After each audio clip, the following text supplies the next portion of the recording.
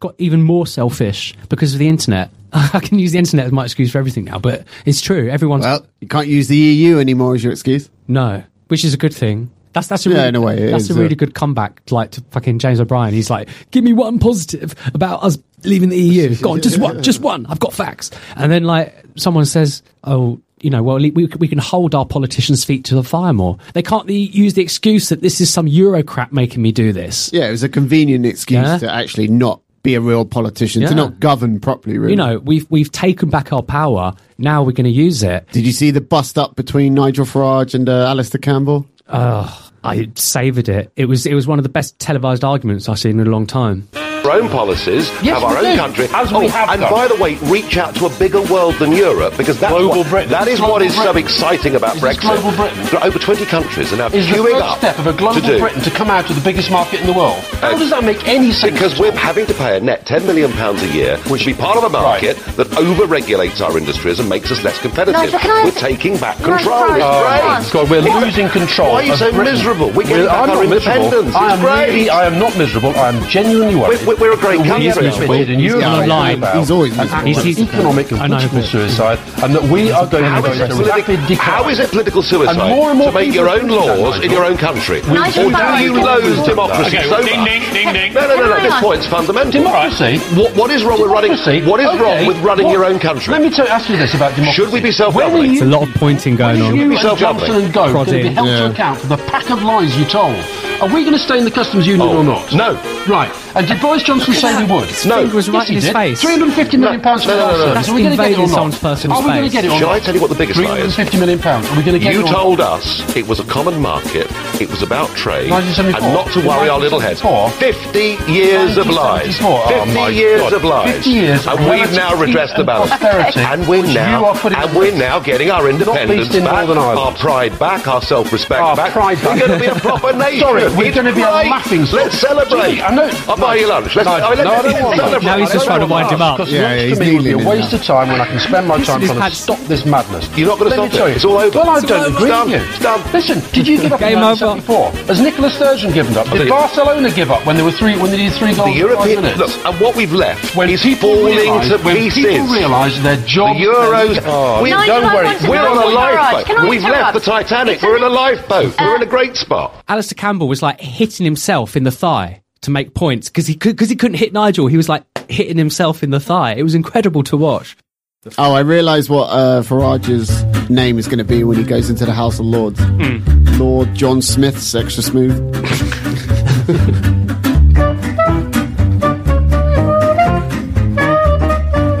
Ladies and gentlemen, welcome back to the Tom, Dick and Hyman Show. Tim joins me this week as we discuss our Pavlovian responses to the Westminster attack. But first, will Tory ineptness ruin our hopes of leaving the EU with a good deal?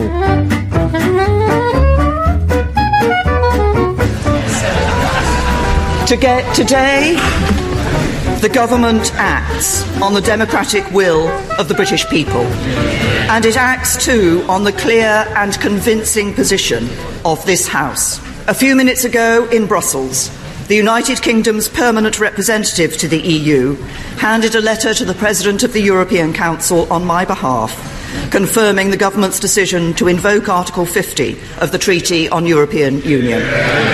The Article 50 process is now underway, and in accordance with the wishes of the British people, the United Kingdom is leaving the European Union. So she got off to a good start there by stumbling her first word. Today, is that an omen, the fact that she slipped at the first hurdle there? I think she was fully aware of the magnitude of the actions that she took that day. Oh yeah, with the triggering of Article 50. Yeah. So yeah, despite one last major protest last weekend from Remainers, Romaniacs, Ramonas, we should probably stop with the name calling at this stage. Yeah, now that Article 50 has actually been triggered. Yeah, the people who didn't win. The losers, is that what you want to call them? No, they're not losers. Don't call them losers. Let's call Alistair Campbell a loser. We can do that. He's always a bit of he's a knob more than a loser. I think he lost it a long time ago with Iraq, and his PR skills were amazing. They were so good. They got like over 2 million people killed. So yeah, on Wednesday, March 29th, 2017, Theresa May signed a 6-page, 1,000-word document, the world's longest goodbye, I don't love you anymore in history. And this was Donald Tusk's response to that. Tusk. Is that how you pronounce it? Well, that's how they say it in the Fleetwood Mac song. Don't say that you love. Yeah. You should play that every time Donald Tusk comes on. What we should stress today is that, as for now, nothing has changed. Until the United Kingdom leaves the European Union, EU law will continue to apply to and within the UK. What can I add to this? We already miss you. Thank you and goodbye. That was a little bit heartbreaking, wasn't it? Well, it was heartfelt because there's a special connection between Poland. Tusk is the Polish PM or Prime President or whatever, and the UK. There's always that special bond with a lot of different European countries. But I think he'll miss the money most more than anything. Well, he's getting a pension no matter what, so he's fine. Yeah, but I don't know. You've got kids in other countries in Europe getting child support who've never actually lived in this country, getting child support money being paid out to them. What's that got to do with what we just... He'll miss it. There's a lot of financial things set up on this. Don't fall into the emotional trap. You know what I mean? Well, it is kind of like a breakup, isn't it, though? Like a divorce is the word I saw a lot in the press the last week. What matters most is the hard reality if they can deliver on these things, and the fact that they won't be able to blame European bureaucrats for their own decisions anymore, and our laws will be able to hold our politicians' feet to the fire a lot more. It's a massive thing, and like you said, Theresa May sort of stumbled at the start there because I think she realised that, you know, if they're actually going through with this now. Yeah, it's nerve-wracking for sure. It's for everyone. Her legacy is basically... No one knows what's going to happen. It's only been 3 days at the time of recording since Article 50 was triggered. I'm going to do that every time I say that. And I'm triggered. We're already on a war footing with Spain. Over Gibraltar. Falklands 2.0. Here we go. But anyway, so, yeah, you're right. 3 days ago, Article 50, the letter was delivered to the EU. And as I said, it was 6 pages, 1,000 words. Did it really need to be that long? No. It could have just been could have been like one line. We hereby trigger Article 50. Get over it. Like, you know what I mean? Like, that's all it needed to be. And the fact that she made it, Theresa May, she made it such a long-winded, it was like a conciliatory, I'm sorry, we're leaving, it's not you, it's us, that kind of thing. Yeah, it wasn't my fault. Yeah. It wasn't me. Didn't need to, no need for any of that. No, but 2 lines would have done it. It's a historical document. You know, school children might be looking at it in textbooks 20 years from now when they see like the start of World War III.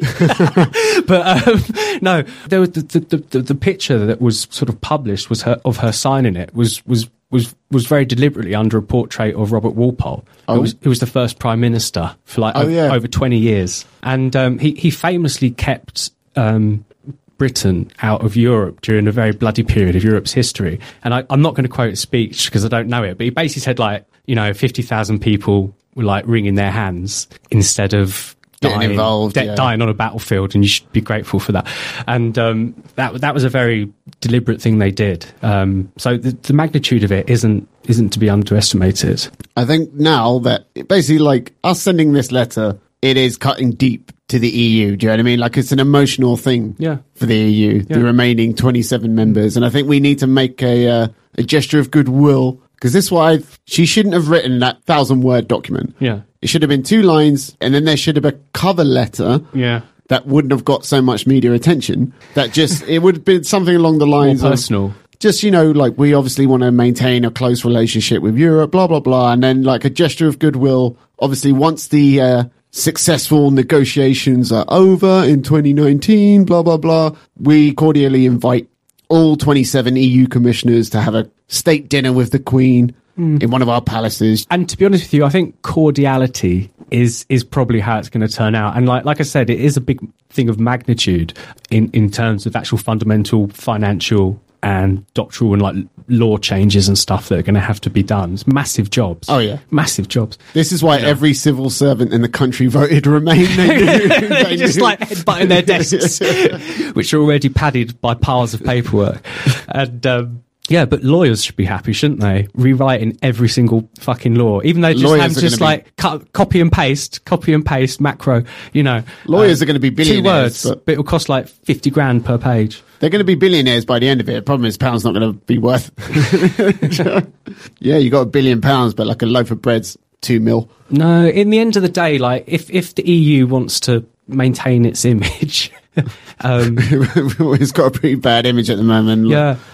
Basically, if France screw up the EU, if they like have their moment of madness and elect Le Pen, like we've had our sort of moment of madness already, and if they have the similar thing, the EU's finished because it won't have the military muscle anymore. Yeah, there is some of that, but it will pass. I think in general things will settle down fairly soon. Deals will be done in back rooms. The main thing is politicians want to save face and stay popular. Now, like I say, Theresa May, she wrote a 1,000-word document, and of course, the more words you put into a document, more likely it is the media will find something that sticks out as like a point of controversy. And the big story from the week, Theresa May threatening European security in order to secure a free trade deal with the EU. Falklands 2.0.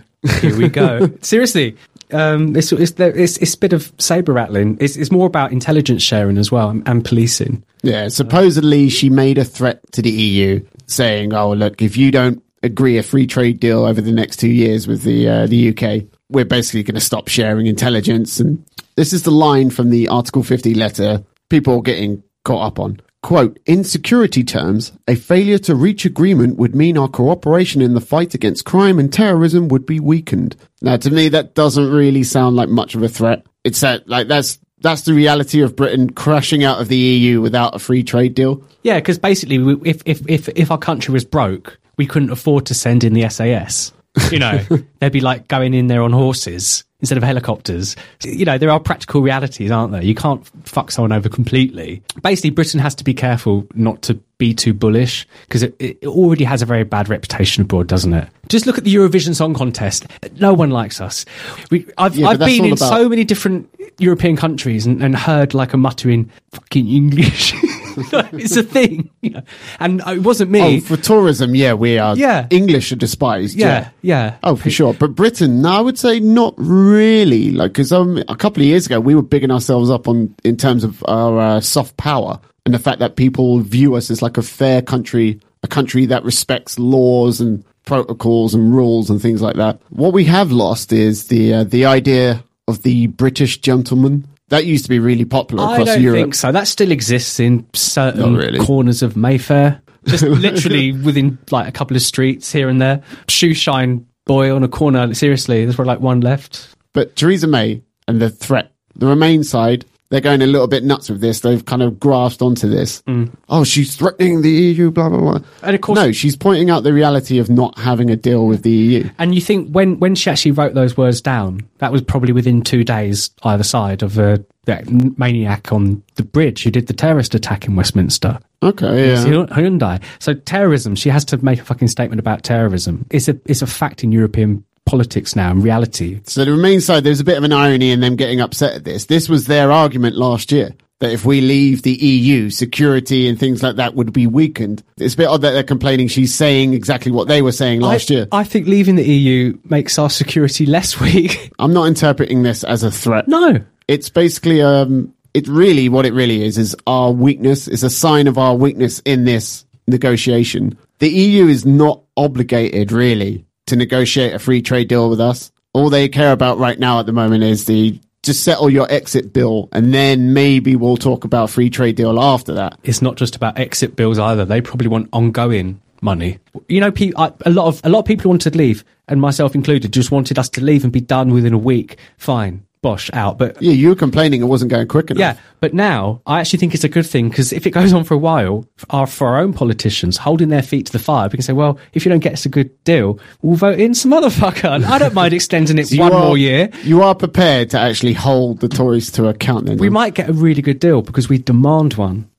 This is what I mean. This is supposed threat that isn't really a threat. It's really... It's about economics. It's revealed the weakness in our position. We cannot afford to leave the EU without a free trade agreement, without agreeing regulations and licenses and the sharing of intelligence and things. Mercedes can't afford a 10% tariff on all their new cars. Might be 30, 40%, don't know. Nobody wants trade blockages. No. But it's like there's so many, like what you said earlier, the mammoth task of trying to figure out all the regulations and all the licenses. Yeah, and it may end up with a bottleneck where you do end up where lorries are stuck for like a day to check customs and things. Thus far, the only explicit threat Theresa May has made is the idea of, well, look, we're not going to accept a bad deal. We prefer a no-deal scenario to a bad deal scenario, and we'll just turn into a low-tax haven. But she's saying this because the rumours that were coming out from Europe, the only thing they're afraid of is Britain becoming like a Singapore, just off the coast of continental Europe. Thing is, we are low tax already compared to the rest of the EU. So it's like, I don't know if they've maybe sold us a dummy on that one. The EU have leaked some false information out. London is the money laundering capital of the world.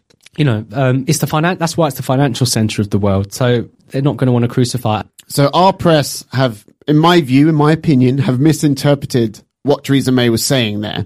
The EU are vexed at this. They can't understand why the hell would she threaten us with this at this time? Do you know what I mean? When we've got Islamic terrorism threats, we've got Russian threats. Yeah. Why would she be talking like this? They're vexed at us right now. It's not a good start to the it's not a good start to the Brexit negotiations, is it? But it's a good thing. Maybe it was just get it out the way, you know? Get out of the way, get it in the open, just say it. Like ripping a plaster off. Yeah, just say it so it's out there. And that's before we've even got into the, you know, negotiation room. So it's always there in the background. It's not something that we're going to have to bring up in any of the negotiations face to face. Well, like Poland, like needs the UK troops. It wants the UK troops over there, you know, just to keep Russia away. That costs money. So our stance is, the Tory Brexit team stance is, we want to do parallel negotiations. So at the same time where we're negotiating the exit bill, we want to be negotiating a free trade deal at the same time, simultaneously. The odds of us being able to do that within 2 years are like slim to nil. I just want to know what the one massive spanner in the work of that could be. The whole free trade when it's tied into free movement. I think that is going to be the one crux of the whole shebang when it comes to these negotiations. I think once they can agree on that, everything else will follow. Yeah, the first thing, like I said, the EU, the first thing they're going to say to us is pay the bill. We're going to hit you, I think it's 60 billion euros, about 50 billion pounds, maybe like 55 billion by the time they actually, but they're not going to talk about anything before we settle the bill. And we don't really it's a bad idea for David Davis to go in there and start talking about, well, maybe we won't share information with Europol. You know what I mean? It's not a good idea. The bill is negotiable because the EU is running at a deficit, isn't it, to the UK? But what do you think though, Tim, about David Davis's chance of actually being able to do parallel negotiations, to do two negotiations at the same time? I have absolute faith in David Davis, simply because of the alliteration of his name. He's got a good reputation, David Davis, that he's built up over many years. Can you imagine if Labour were in power now, and it'd be like Diane Abbott going out there? You know what I mean? There's nothing that the British public trusts Labour with more than they trust the Tories, and they don't really trust the Tories much. But yeah, David Davis, I think he's a little bit out of his depth on this one. I think he's underestimated the scale of the task that he's undertaken. And there was a Brexit committee hearing where the chairman, Labour's Hilary Benn, he was giving David Davis a bit of a grilling. And to be honest, it made me a little bit nervous, like the responses David Davis was giving. No deal would mean that British businesses would face tariffs and other non-tariff barriers in their trade with the 27 member states of the EU. A simple yes or no will suffice. Well, now, I'm afraid a simple yes or no doesn't actually do it, Mr. Chairman. The presumption of no deal is literally that. So, sorry, could you just say that again? Sorry, can you hear me all right? That's fine. Yeah, the presumption of no deal is literally that. It would be a presumption, and it is a presumption at this point, of most favoured nation status under the World Trade Organization arrangements, which means there will be tariffs. It doesn't say very much about non-tariff barriers, but the presumption you're making is probably right. Can you confirm that it would mean that there would have to be customs checks between Northern Ireland and the Republic of Ireland in those circumstances? There are already customs checks between Northern Ireland and the Republic of Ireland because there are excise differences.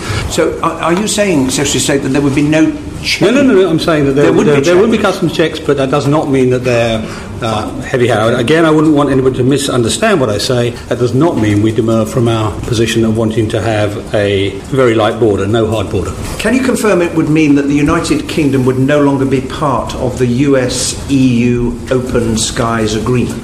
Not that agreement. It would. One would presume that would be not apply to us.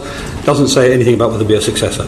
Can you confirm it would mean the loss of passporting rights for the British financial services sector? Again, as they currently exist, that would be the case. I would expect that to be the case, but that's one of the areas where when I said to you, I'm not sure what the outcome on non-tariff barriers would be. That's an area of uncertainty. Can you confirm that UK citizens would no longer have access to the EHIC health treatment card? No, I think that's probably right. I haven't looked at that one. Okay, thank you very much. Yeah, not particularly inspiring. It's not, but it was completely going in one direction, wasn't it? He was basically just answering questions. If this equals this, it's like he's just talking worst case scenario of everything. But that's the whole point. What Hilary Benn's questioning him under there is the context of we didn't get a free trade deal during the negotiation talks and we've crashed out and now we're going to the WTO. It was completely one-sided, yeah? Hilary Benn, did Hilary Benn represent the EU? Well, he's representing the opposition to the government. He's just representing the opposition to fucking everything, okay? the EU isn't going to fucking turn into the Empire from Star Wars and just completely isolate us, fuck us over, be cruel and destroy us. They're not. You don't know that. But it goes against... David Davis doesn't know that. It goes against the entire tenet of the founding of the EU. Now, like, going back to why there's this, like, emotional reaction of Donald Tusk, and it was all very sad and stuff. Yeah, they're pissed off at us. No, it's emotional. It's much deeper than that. Well, it's worse than... The EU represents a lot more to some people than the UK. The European project. Can I tell you why? Because like, for the Eastern European countries, being a member of the EU is a release from the tyranny of like the darkest days of communism. Yeah, it means that they'll never have that ever again, and that they love the EU because of that. You know, the UK has never had that, or it's not had that for 1,000 years because it haven't been invaded. It's an island. It's not been invaded, and it's not had communism, and we've purely seen the EU as a transactional thing. Purely transactional is a deal. And common market is what we wanted. Yeah, we felt like we weren't getting a good deal anymore, so we left. But for the rest of them, they can never leave that because for them it represents their future and their evolution. David Davis, not particularly inspiring performance there, you have to admit. He's basically, what Hilary Benn was doing was trying to get out of David Davis just how prepared for falling out of the EU are we? And the answer is not really prepared at all. That's what I got from that. Like, there were no real clear answers there. It was vague. It was like, hopefully, I imagine, I would presume. But what's he meant to do is he can't say, yes, it's going to be absolutely terrible, we're all fucked. And conversely, he can't stand up and say, oh, forget all that, it's going to be brilliant, you know, we're going to get the, like, 5% deal for the farming instead of 30. He just said, like, the probables, the maybes. I think that's the only thing I can say in David Davis's defense is he doesn't want to reveal everything. Because, like you say, negotiations they're about to start. They're not going to start until later this year, to be honest. You've got the French elections coming up, and then in the late summer, you've got the German elections coming up. It wasn't inspiring. But you can forget he's a Tory. Like, Tory. He's lying. He's lying. Can we trust the Tories to get this Do you know right? What I mean? He's got his own little plans. He doesn't give a shit about that, what that committee is. Because he knows it's the negotiations that count. The Tories' record as of late in government is pretty piss poor. They've had a lot of U-turns, a lot of blockages by the Lords. They're not really very good in government. And so I'm concerned they're not going to be really very good in negotiations. What's the alternative? Nigel Farage? No. Like him as much as I do, would be at war within a day.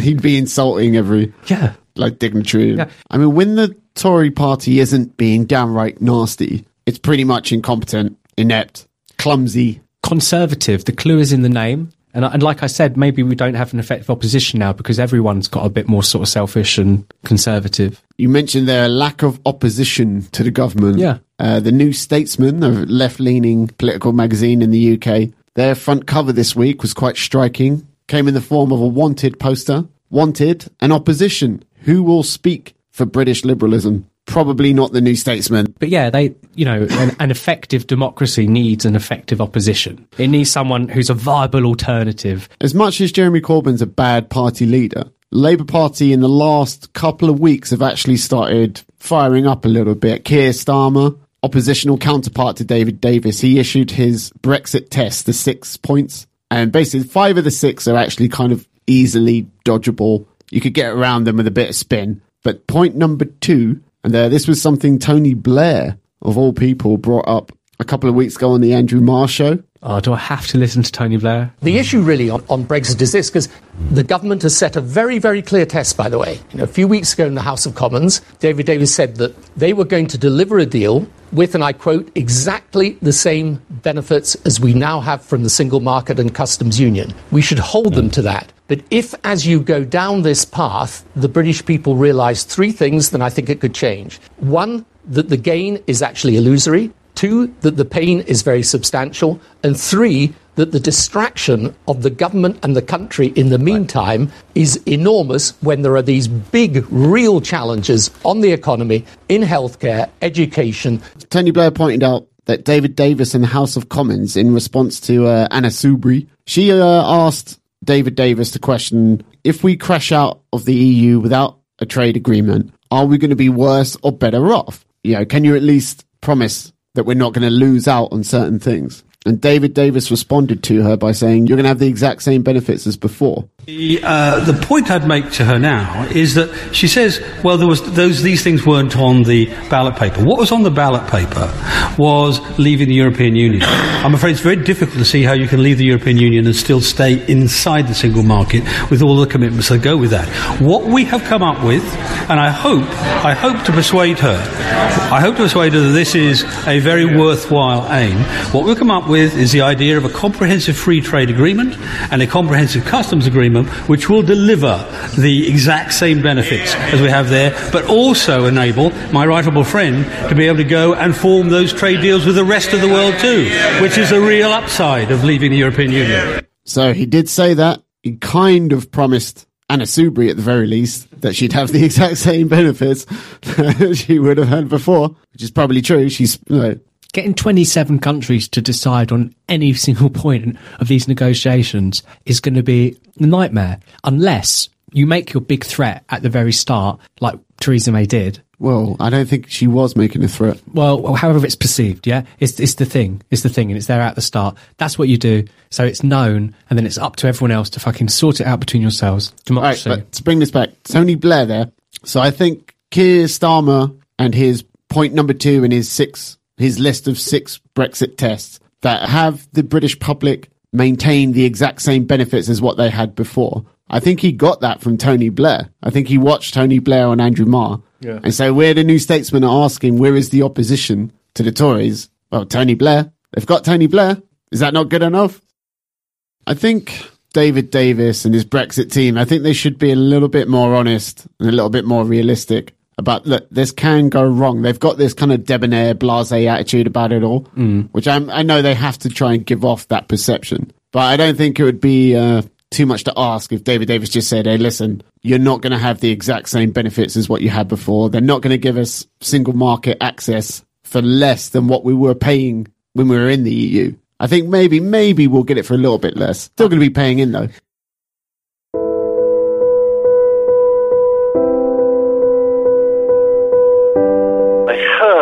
What I thought was just a collision. And then I looked through the window of the taxi and I saw someone down, obviously in great distress. And then I saw a second person down and I started filming. And then I saw 3 more people down, one of them bleeding profusely. So what I saw was an incident involving at least 5 people seriously injured. The voice there of Radoslaw Sikorski or Radoslav? Am I reading that right? Oh yeah, Radoslav, that guy, yeah, I know him. Yeah, the Polish Foreign Affairs Minister who was crossing Westminster Bridge like immediately right after an IS, an Islamist scumbag, had mounted the pavement twice in a 4x4 Hyundai. Also killed a 4th by stabbing PC Keith Palmer in the chest with 2 kitchen knives. And he stabbed him in the armpit? Before he was shot and killed by one of Michael Fallon, defense secretary, who's shot. The attacker was shot and killed by one of his personal bodyguards, like a plain-clothes armed officer. Which makes you wonder a little bit, like, what if he wasn't there that day in Parliament? A few more people would have got stabbed, and then he would get shot by another presumably armed guy. Yeah. Presumably, yeah, he would have been able to kill more. Hopefully overpowered. But then the thing is, they don't teach the police, like, fucking knife defence anymore. Well, that's not... They don't even teach them proper truncheon work. All they have is tasers and stuff. What can you really do to defend yourself against a knife? Like, trying to grab the wrist is suicide. I'll show you. But bear in mind, he's getting the jump on you. Yeah. He's got the element of surprise on you. If you're not aware. Well, some random car just crashed into a railing. Some dude just jumped out. I'd be pretty fucking aware by then. Jeez, you'd be like Kung Fu mode. Yeah. Anyway. So the Polish foreign minister, he was driving along Westminster Bridge in his cab just after the IS Islamist scumbag, who won't be named. Fuck him and his 5 different names that he chose for himself. Like, he knew what he was going to do a while ago, right? And he was trying to find the right name for, like, when people remember who I am, what name are they going to remember? They're not going to remember any of your fucking names. So the Polish foreign minister, he shot a video from his mobile phone, his smartphone, and immediately uploaded it to Twitter. And of course, it spread pretty rapidly. I'm pretty sure I watched that video maybe 5 minutes after the incident actually happened. And I was sat in an office in Soho, and this is how I became aware of the Westminster attack, was this guy's video. Gosh. And then, like, a couple of minutes after that, it was coming out on Twitter that a police officer had been stabbed in Parliament Square. And you kind of, like, you're piecing it together what happened. The guy obviously drove up in his car down Westminster Bridge. For anyone that doesn't know, Westminster Bridge is the road that leads to Westminster Palace, where the Houses of Parliament are. The actual entrance is very soft. The policemen who are there, their main job, like PC Palmer, is to basically stop the pedestrians to let the MPs' cars go in and out of the gates. It's very soft. They're like, not quite they pose for pictures with tourists. Soft policing. They're not RoboCop, yeah? Plus, this gate is where members of the public go through, journalists go through. School children to go to visit the place. 3 minutes after all the shit went down and the guy was stabbed and died on the floor, a motorbike courier drove in completely unstopped and just drove in and did his delivery. Whilst it was... Just 3 minutes after it happened. Well, look, man, it was chaos, wasn't it? Like 3 minutes. Fucking head should roll. So another ISIS-inspired-esque attack, which means it's time for the same Pavlovian response after every ISIS-inspired attack. We'll go through the list. So first point of action is for calls for prayers for the victims online on social media, including, quote, atheist prayers for the non-religious. Can we, fellow atheists, let's not do the atheist prayer thing. Just say, like, your heart goes out to, you're in my thoughts. Don't say atheist prayer. It's a fucking dumb expression. You're going to say something? I was just wondering, what's point number 2? So point number 2, the insistence that we don't yet know that it was a Muslim, even though we're fairly sure it was a Muslim. And then when it turns out that it is a Muslim, insist that it has absolutely nothing to do with Islam and no real Muslim could possibly be a terrorist anyway. Yeah, this guy wasn't a real Muslim. He wasn't born Muslim. He's a convert I thought that turned out not to be true, the convert in prison thing. He was a Muslim. He identified as... Yeah, he'd call himself a Muslim. What's point number 3 or 4? And then you get more morally outraged. This is a classic response to any sort of Islamic attack. Getting more morally outraged and showing more scorn towards someone who said something politically incorrect rather than the IS thug who took multiple people's lives. You might remember a year ago, it was a woman called Alison Pearson. Right. Telegraph writer. Huh. And then in this instance, it was Tommy Robinson, who was at the scene, I think maybe like 20 minutes after it happened. He was in the area, obviously. And he was going on about, it's going to turn out that this guy was known to the authorities. It's going to turn out that he was radicalized in prison. And because this is the same story. It's always the same story. And so people got more pissed off at Tommy Robinson. Yeah. Than they did the actual attacker. At least that's kind of how it looked. Yeah. It's like, can you remember his name? The attacker? Yeah. Well, I'm not going to say his name. Oh, okay. I thought his name was Jabidabla. It's like you just forget after a few days. His name isn't important. It's like it's always more about the issue, but the issue is just what you're saying about the Pavlovian response. I hate it because to me it's like it's almost you're trying to like normalize terrorism, as fucking Sadiq Khan said, and admittedly Sadiq Khan said this. Before he'd experienced a terrorist attack during his mayoralship. He said it like terrorist attacks are part and parcel of living in a big city. And I'll come back to that. Well, this is because Donald Trump Jr., he weighed in on this one, and he tried to hold Sadiq Khan's feet to the fire on this. But that quote was taken out of context. Basically, what Sadiq Khan is saying is no matter what security measures you take, you can't stop. If someone's determined enough and they have access to a car, you can't stop them from mounting a pavement and running over a bunch of people. He wasn't trying to say, like, let's not bother trying to stop terrorism. You can't really stop someone from doing that, can you? So you agree with Sadiq Khan then? I know, and it really pisses me off. What disturbs me more than the quote of, like, oh, it's part and parcel of being a metropolitan city thing, terrorism. So in 2009, he was basically defending Islamic terrorists as his role as, I think he was like a human rights lawyer. And so, you know, as a human rights lawyer, you got to defend people who are a bit unsavory every now and then. But he was on Iranian TV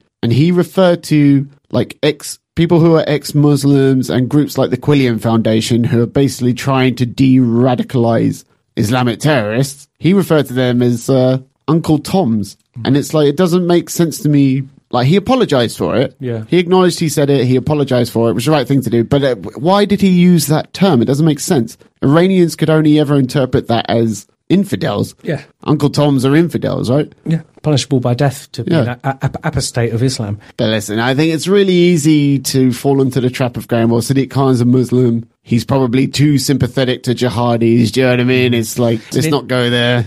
Back to Pavlovian responses. Now, whenever an attack like this happened, Nigel Farage, someone will shove a microphone in Nigel Farage's face, at which point he will say, this is all the fault of the EU. It's all because of the Schengen Agreement and freedom of movement that this has happened. And then you've got Angela Merkel will insist that she's right to call for the banning of the burqa, and the French are right to call for the banning of burkinis, even though neither of these things are going to stop Islamic terrorism. And then the EU itself will insist that they are the only entity that could possibly hope to prevent further terrorist attacks.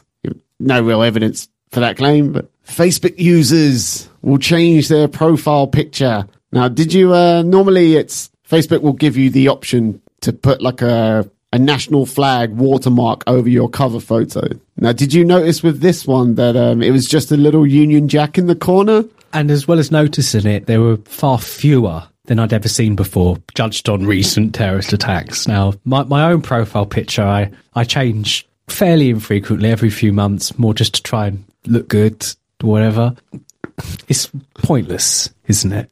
Do you think it's you can't imagine whoever is like quaking, you know, oh God, you know. They changed their profile pic. Yeah. It's a gesture. It's a small, pretty much vapid gesture. But do you know something? Do you know why it pisses me off?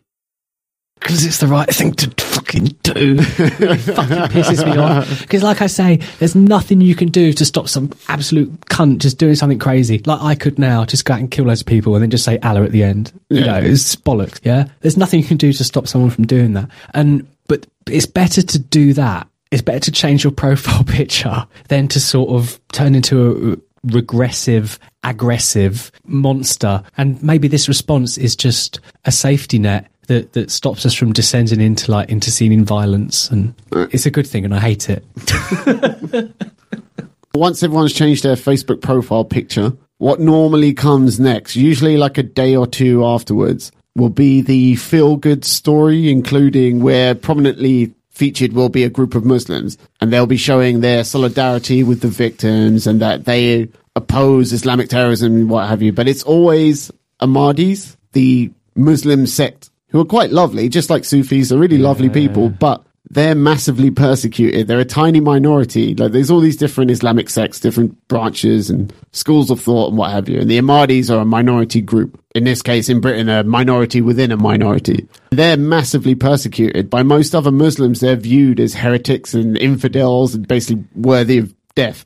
And that point is never mentioned. When did you see the photo of the Ahmadi Muslims women holding hands across Westminster Bridge? Yeah. Nobody pointed out that they're Ahmadi Muslims. Yeah, they're against any real kind of violence, and do you know what I mean? But they're massively persecuted in the Islamic community, in the Islamic world. I like the Yadizi Muslims. Yadizi. Oh, yeah. Is that George Clooney's wife? No, she's like a Yadizi. They like the Syrian ones. Yeah, I like those ones. It's gorgeous. The next step in the Pavlovian response You get inundated with empty platitudes from MPs and elected officials about how we will still win and that we have successfully defended our democracy. And it's like, just what exactly are we winning? That's never really quite defined. And nobody ever really points out that, look, ISIS and these lone wolf ISIS-inspired attacks, they don't pose an existential threat to us or our democracy. It's all about subtext. That's what we were talking about today, man. It's like this subtext. It's like Theresa May said that stuff at the start of her argument, because it's basically the bottom line, security. And it's the same with this subtext of like, we're celebrating the fact we're being pussies about it because the alternative is so fucking terrible. What is the alternative? Complete intolerance and irreligious, society. Religion has done a lot of good things for the world as well as bad things. Secular, sectarian violence. But it's pretty easy for our MPs to beat their chest and stand there all defiant. They've got a lot of protection. Whilst MPs were going out there and speaking to the press about how defiant they are and how resilient they are, I watched a lorry with cement slabs making its way to Westminster. Yeah. So it's like, we're the soft targets, the members of the public, we're soft targets. MPs and what have you have protections. It's pretty easy for them to be brave when really we're the ones at most risk. Now, normally in the Pavlovian response to an Islamic terrorist attack, law enforcement officials and the media, they'll be fairly apprehensive about releasing details in the immediate aftermath.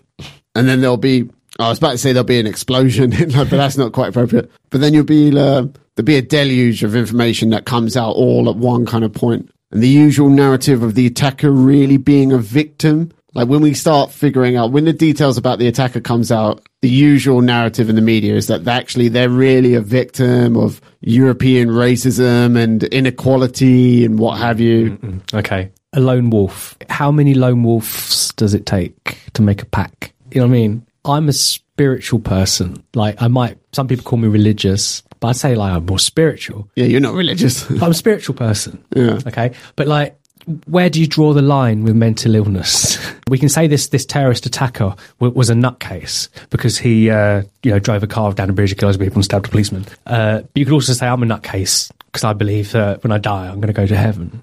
So it's like, where do you draw the line? You can't draw the line. It's too easy to start pathologizing people in that way. Yeah. But are you recognizing the pattern that I'm talking about here? These Pavlovian responses? Yeah, but like I say, I think I recognise it and I'm completely defeated, Tom. Completely defeated. Resigned to it. Because I realise in the end of the day, it just has to, it's the only way to be. It's just keeping the peace, basically. There's always going to be evil in the world, but there's always going to be 10 times more good people.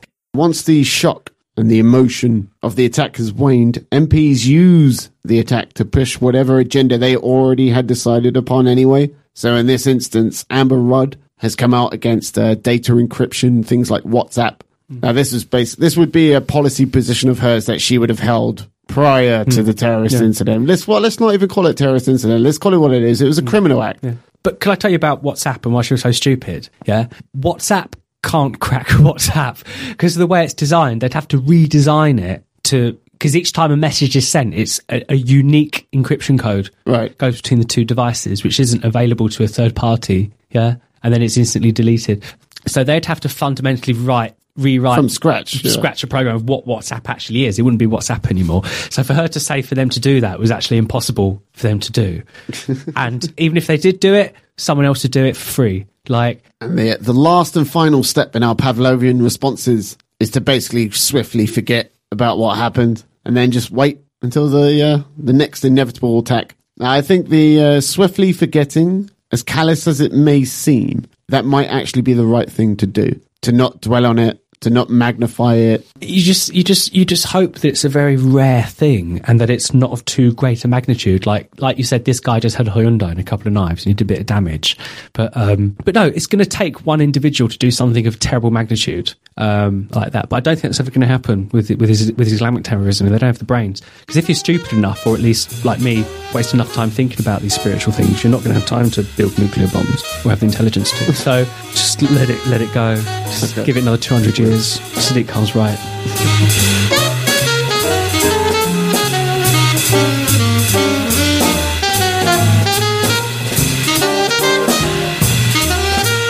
Oh no. How long have I not been recording? Oh. How long have you not been recording? You have to play it back. When did I pause? I can't be bothered to go play it back. Chances are you have to check. How much have you definitely not recorded somewhere? I think we might have missed the whole third segment. Oh well. Do it next time. Are you serious? You have to check. Oh, redo the intro. We'll redo the intro. Fuck it. I think we basically missed the whole fucking third segment. Okay. You can try and do it quickly.